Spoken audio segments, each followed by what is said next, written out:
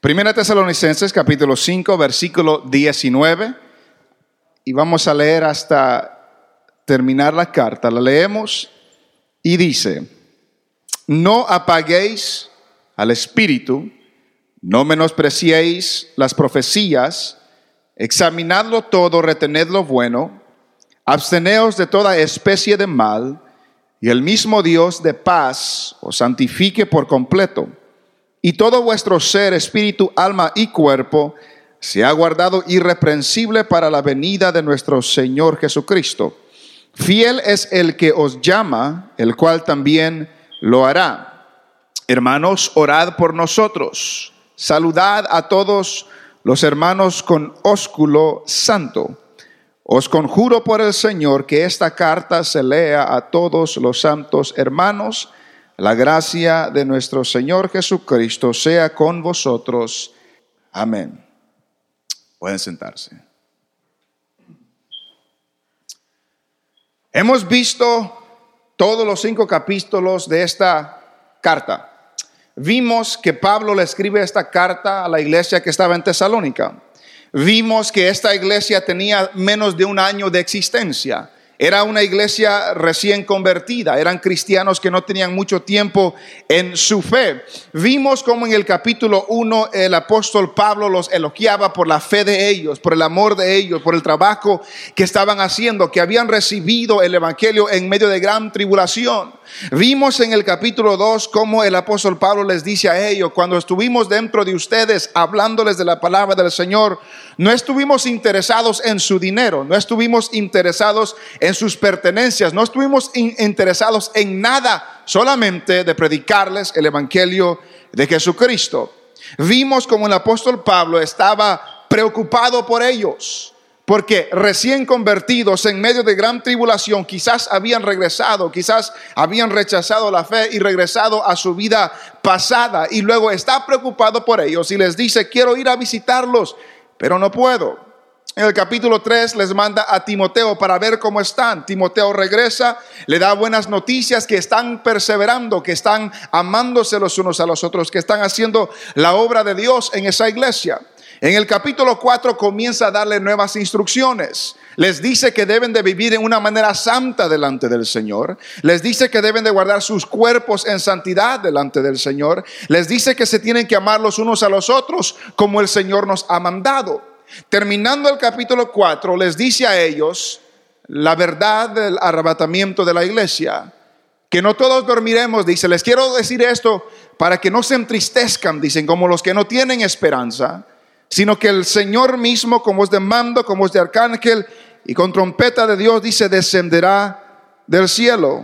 Creemos que como Jesús murió y resucitó, también traerá Jesús a sí mismo a los que murieron en él. En el capítulo 5 les habla de que ahora somos hijos de luz, de que ya no somos hijos de las tinieblas, y por lo tanto no debemos dejar que este día nos sorprenda. La semana pasada estuvimos viendo donde el apóstol Pablo les da instrucciones a ellos: no se paguen mal por mal, no se traten de esa manera, estén siempre gozosos, oren en todo momento. Les dice que den gracias a Dios en todo por medio de Jesucristo. Y ahí llegamos al versículo 19 que hemos leído. Les da otra instrucción negativa, porque las instrucciones anteriores eran positivas: estén siempre gozosos, orad sin cesar, ded gracias a Dios en todo. Les dice lo que hagan, y el versículo 19 y 20 les dice lo que no hagan. Dice: no apaguéis el espíritu. Nota eso. Les da una encomienda, un mandato a ellos de no apagar el espíritu. Conocemos por la palabra del Señor que toda persona que no tiene a Cristo no tiene el Espíritu de Dios.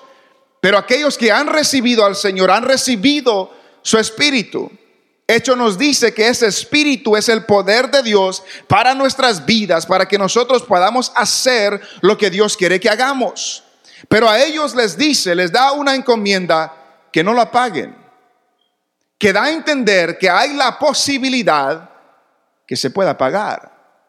Note eso. Que da a entender que hay una posibilidad que todo aquel que tiene el Espíritu lo puede apagar. Es interesante ese concepto, es interesante esa frase.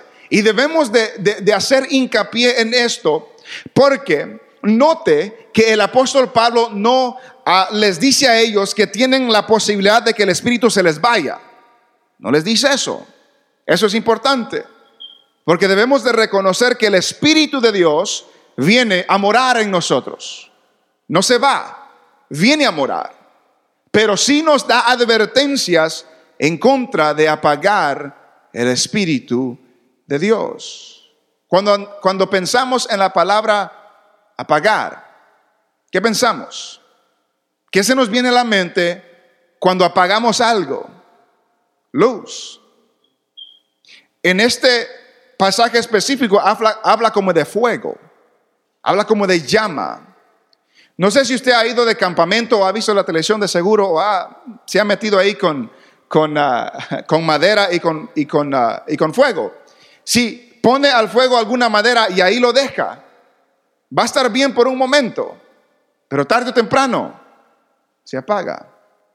O le tienen que echar más, o lo tienen que revolver, o le tienen que hacer algo, pero no simplemente puede poner la madera, puede poner el árbol, puede poner lo que sea y darle fuego y esperar que siga y siga y siga y siga.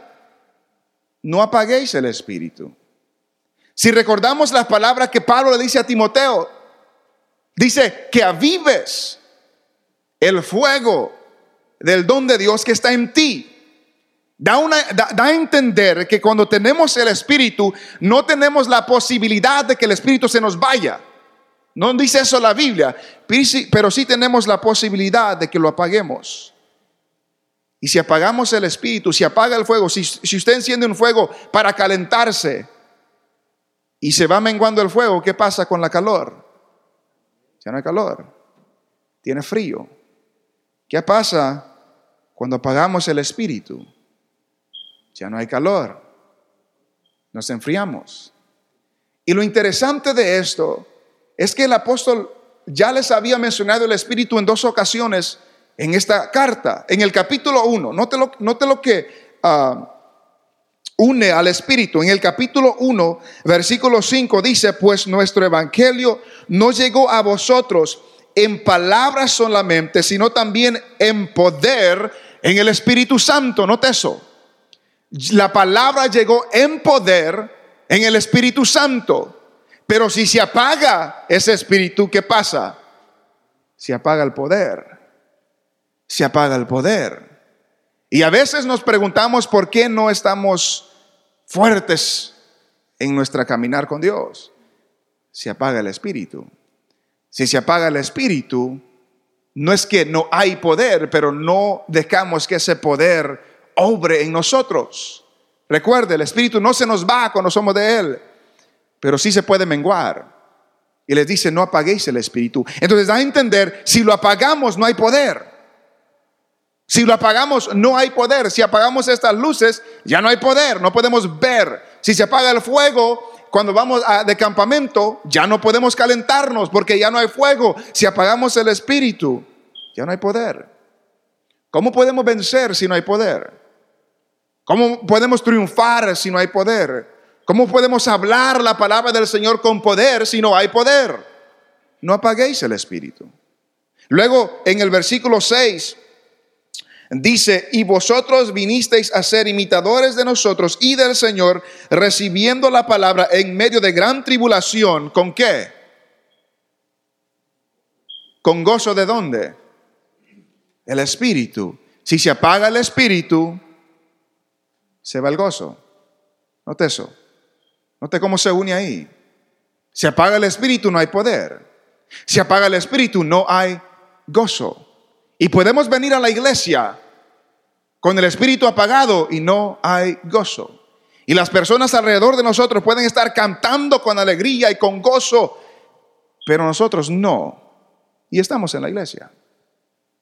Y somos cristianos, pero a veces hemos dejado que el Espíritu se apague. Y porque el Espíritu se apaga, no hay poder. No nos da valor de hablar la palabra del Señor porque hemos apagado el Espíritu. No nos da gozo leer la palabra del Señor, orar al Señor, cantar al Señor, reunirse con el pueblo del Señor, porque hemos apagado el espíritu. ¿Qué es lo que apaga el espíritu? No hacer la voluntad de Dios, desobediencia, pecado, maldad, todo eso apaga el espíritu. Y recuerde lo que ya les había dicho en el capítulo 4, guárdense de toda inmoralidad sexual. Guarden sus cuerpos de todas esas cosas. Todo eso apaga el espíritu. Dejen de envidiarse. Todo eso apaga el espíritu. Dejen de odiarse. Dejen de criticarse. Dejen de hablar mal el uno por el otro. Dejen de pagar mal por mal, porque todo eso apaga el espíritu. Y les dice a ellos y nos dice a nosotros: no apaguéis el espíritu. Y nos preguntamos nosotros: ¿por qué no estamos gozosos?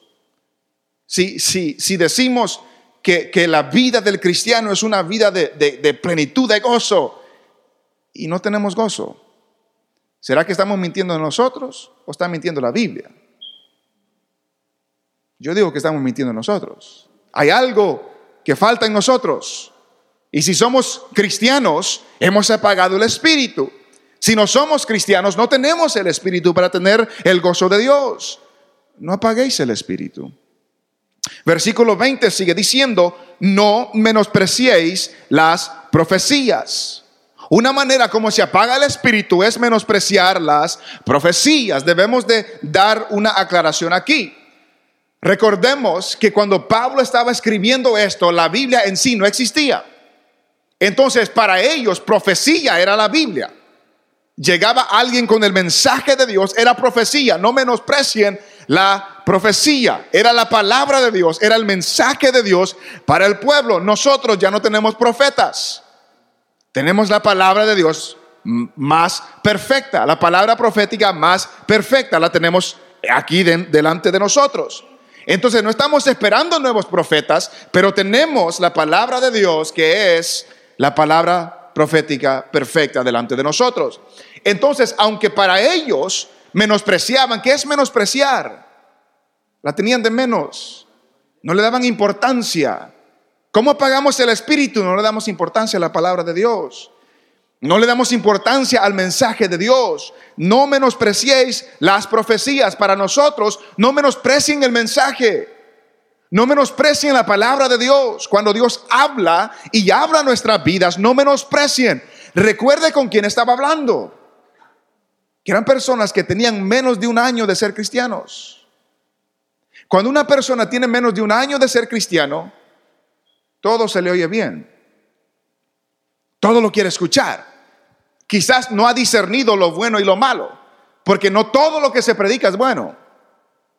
No todo lo que se predica es bueno. Pero aquí nos está mandando a no menospreciar la enseñanza, no menospreciar la palabra del Señor. Entonces, si hemos apagado el espíritu en nuestras vidas, puede ser que estamos menospreciando la palabra del Señor. Estamos menospreciando el mensaje de la palabra del Señor. Dice: no menospreciéis las profecías. No con eso les da la habilidad de decir: ok, recíbanlo todo. No menosprecien la palabra de Dios. Pero el versículo 21 nos aclara más: examínenlo todo. Todo lo que usted escuche, examínelo. ¿Qué es examinar? Ponerlo a prueba, a ver si pasa el examen. Cuando escuchamos algo, una enseñanza de la Biblia, ¿cómo lo podemos probar? ¿Dónde podemos comprobar, examinar lo que estamos escuchando? La Biblia. ¿Está de acuerdo con lo que dice la Biblia?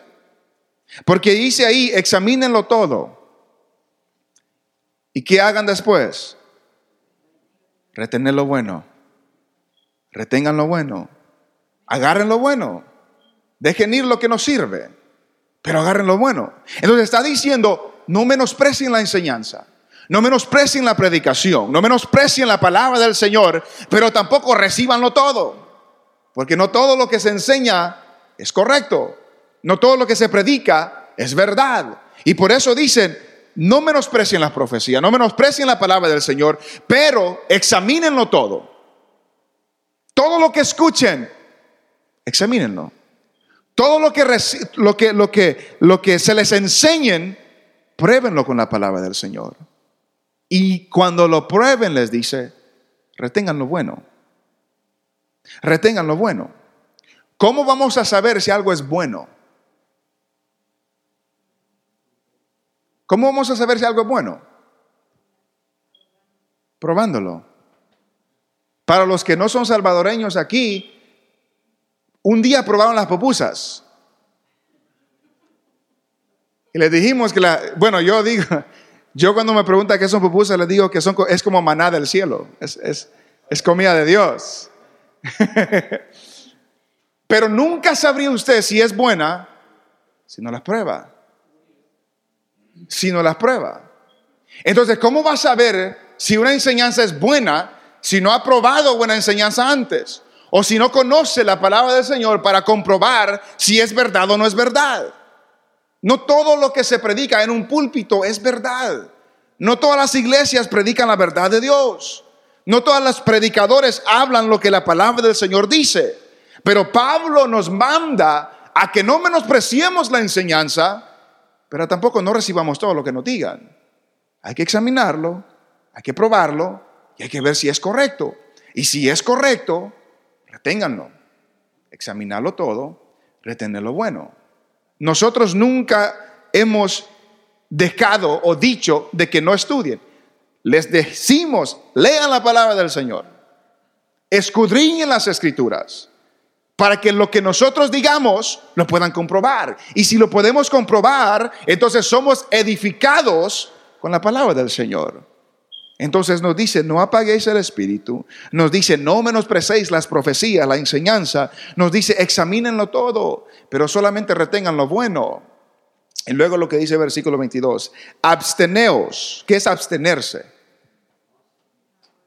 No probar, no tocar, no hacerlo, es no dejarse de esas cosas. Dice, absteneos de toda especie de mal. Note las palabras de Pablo.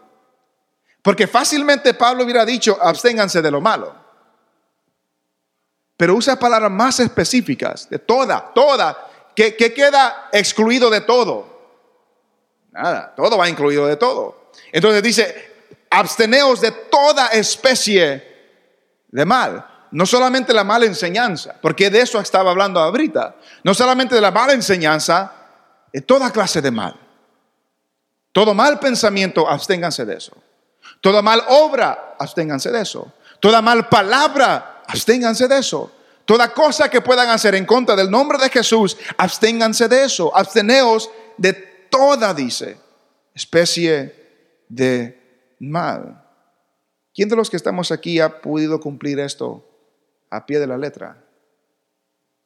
Nadie. Yo no. Por eso existe Cristo. Para eso vino Cristo.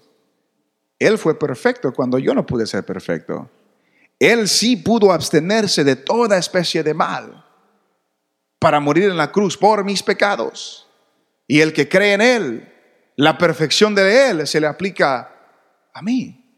Y si usted cree, se le aplica a usted. Y el mandamiento es, absténganse de toda clase de mal.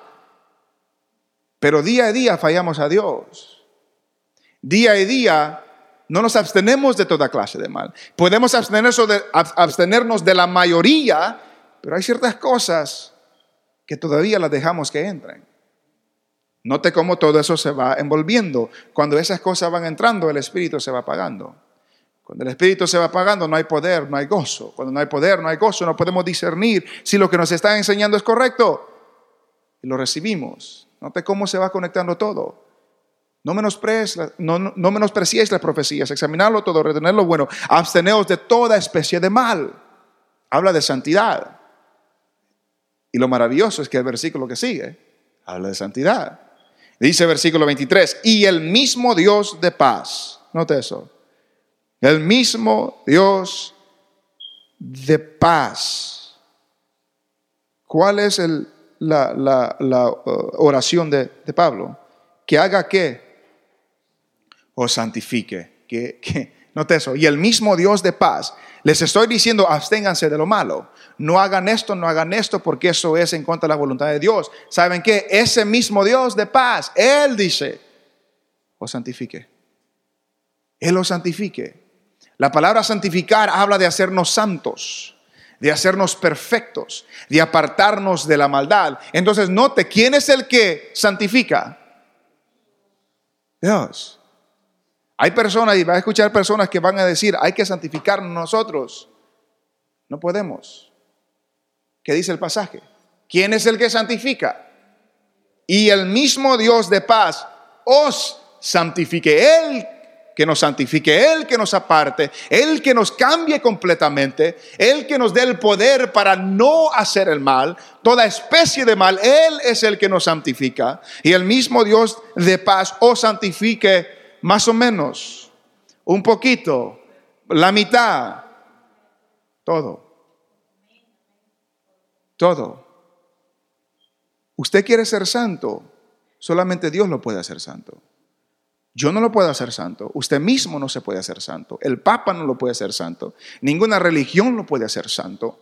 El mismo Dios de paz, ese Dios dice, Él nos santifique. Y nos santifique por completo. Nos aparte por completo. Transforme nuestra vida por completo. Nuestros deseos, nuestras pasiones, nuestras ansiedades, todo eso es cambiado por completo por medio de Dios en nuestras vidas. El mismo Dios de paz os santifique. Os santifique.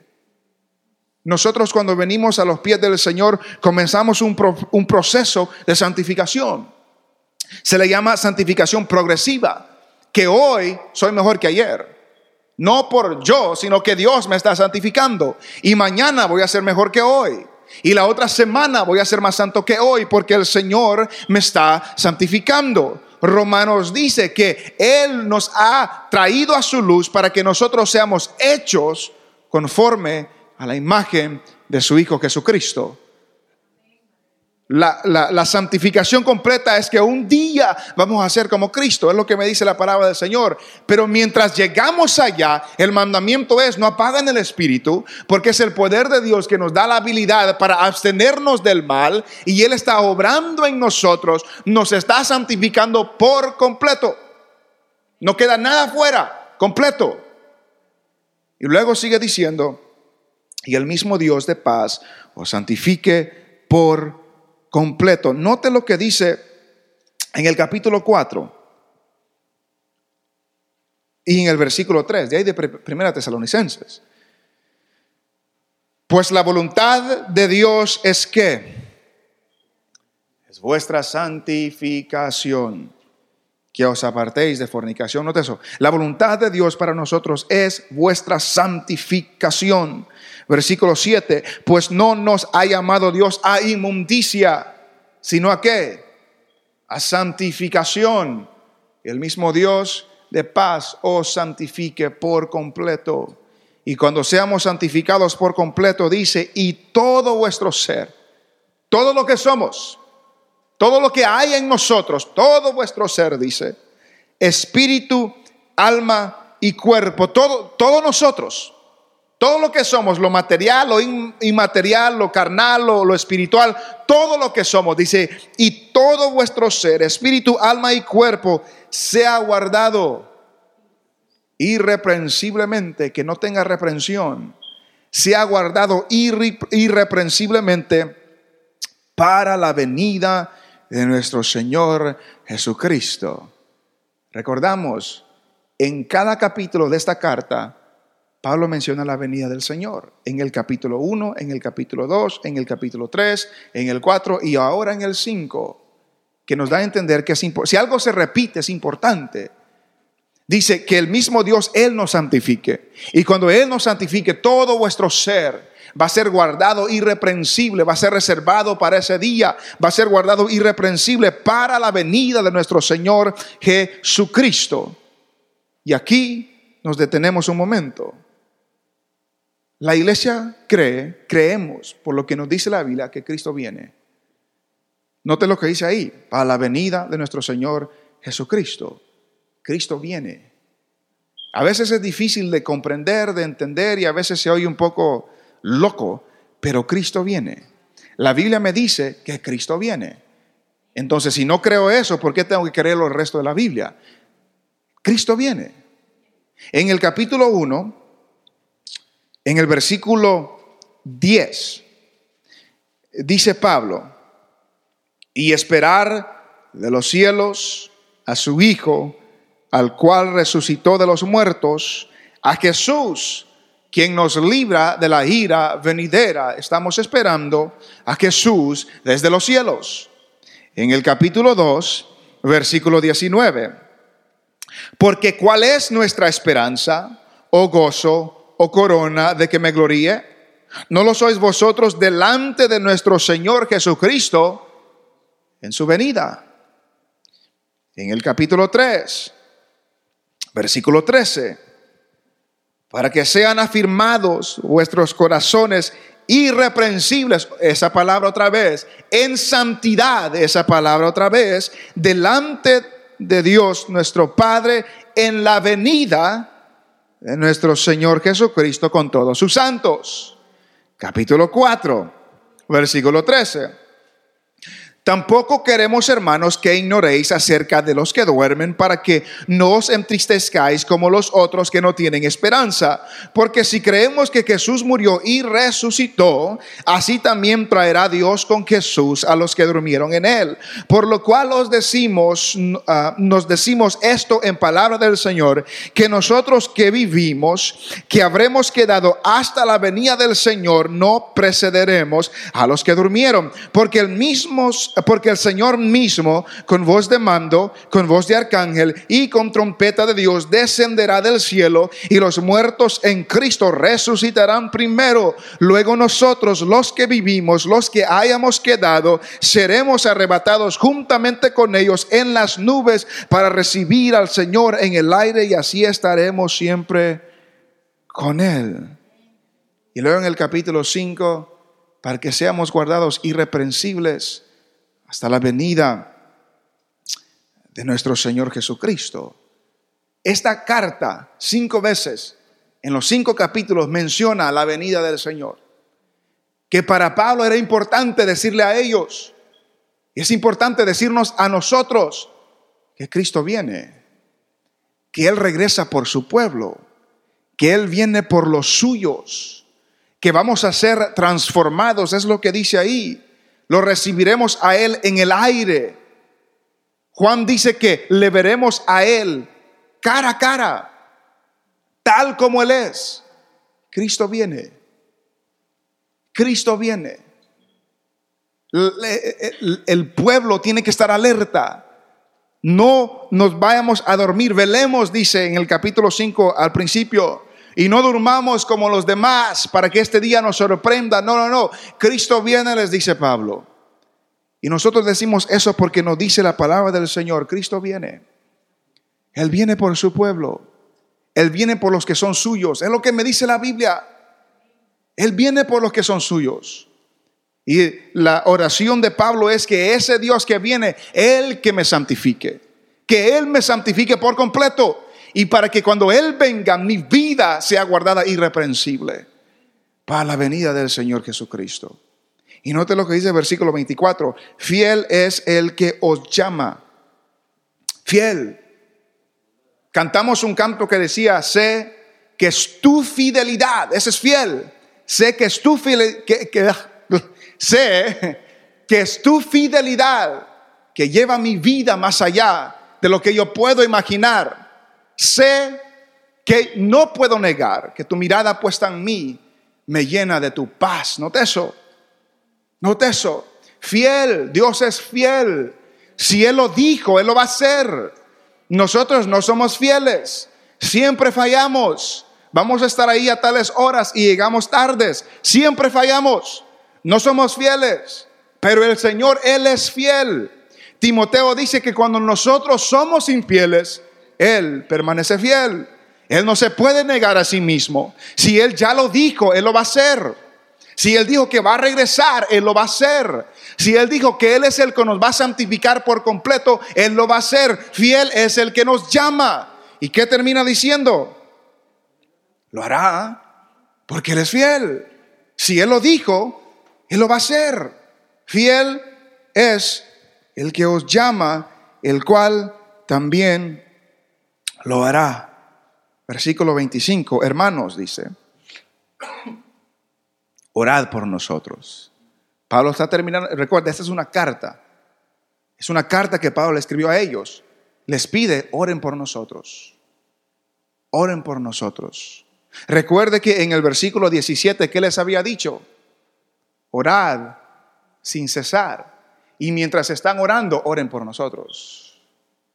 Y ese es un llamado para todos. Oren por nosotros los que enseñamos. Nosotros oramos por ustedes. Todos oramos por todos. Hermanos, dice, orad por nosotros. Versículo 26. Saludad a todos los hermanos con ósculo santo. ¿Qué es ósculo? ¿Quién sabe qué es ósculo? Es un beso. Es un beso. Pablo les dice a ellos, saludad a todos los hermanos con un beso santo. Ahora, eso era de cultura. Aquí no lo hacemos nosotros. Hay ciertas iglesias que lo hacen. Hay ciertas personas que cuando se saludan se dan un beso en la mejilla. Es cosa de costumbre, de cultura. Para los que saben, en mayo yo voy a un viaje a Cuba por una semana. Y nos reunimos la semana pasada y nos dieron ciertas advertencias, qué es lo que hay que esperar y todo eso. Y nos dijeron eso, de que no nos sorprendamos porque después del culto las hermanas saludan a los hermanos de esa manera, le dan un beso y ni se besan, nomás hacen el ruido en la mejilla.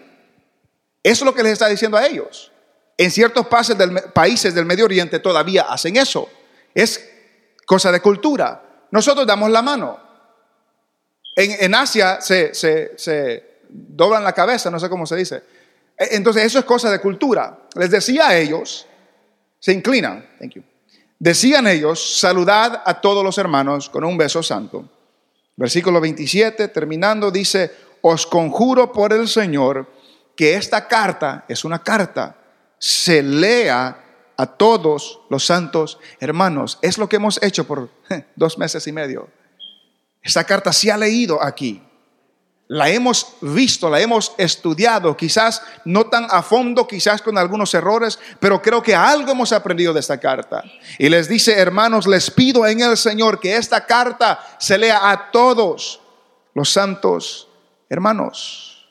Y termina la carta diciendo, la gracia de nuestro Señor Jesucristo sea con vosotros. Amén.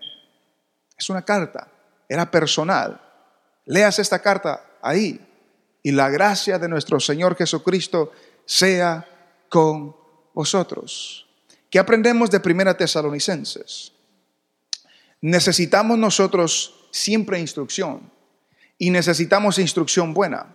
No importando qué tanto tiempo tenemos en este caminar, siempre necesitamos instrucción buena. Y más todavía cuando estamos comenzando. Porque esta iglesia tenía menos de 1 año de existencia. Habían sido cristianos menos de 1 año. Y los elogia porque estaban haciendo tanto trabajo. Y en medio de gran tribulación recibieron la palabra del Señor y no se echaron para atrás. Y que nos enseña a nosotros que si tenemos el Espíritu en nuestras vidas, no nos echamos para atrás tampoco. No nos retrocedemos. Que nosotros cuando ministramos, lo debemos hacer por el simple placer de presentar el Evangelio de Jesucristo. No por lucrar, no por sacar dinero, no por sacar pertenencias, no, simplemente por presentar el Evangelio de Jesucristo. Ellos lo recibieron. Vimos que el apóstol Pablo les dice a ellos que hay que guardar nuestro cuerpo.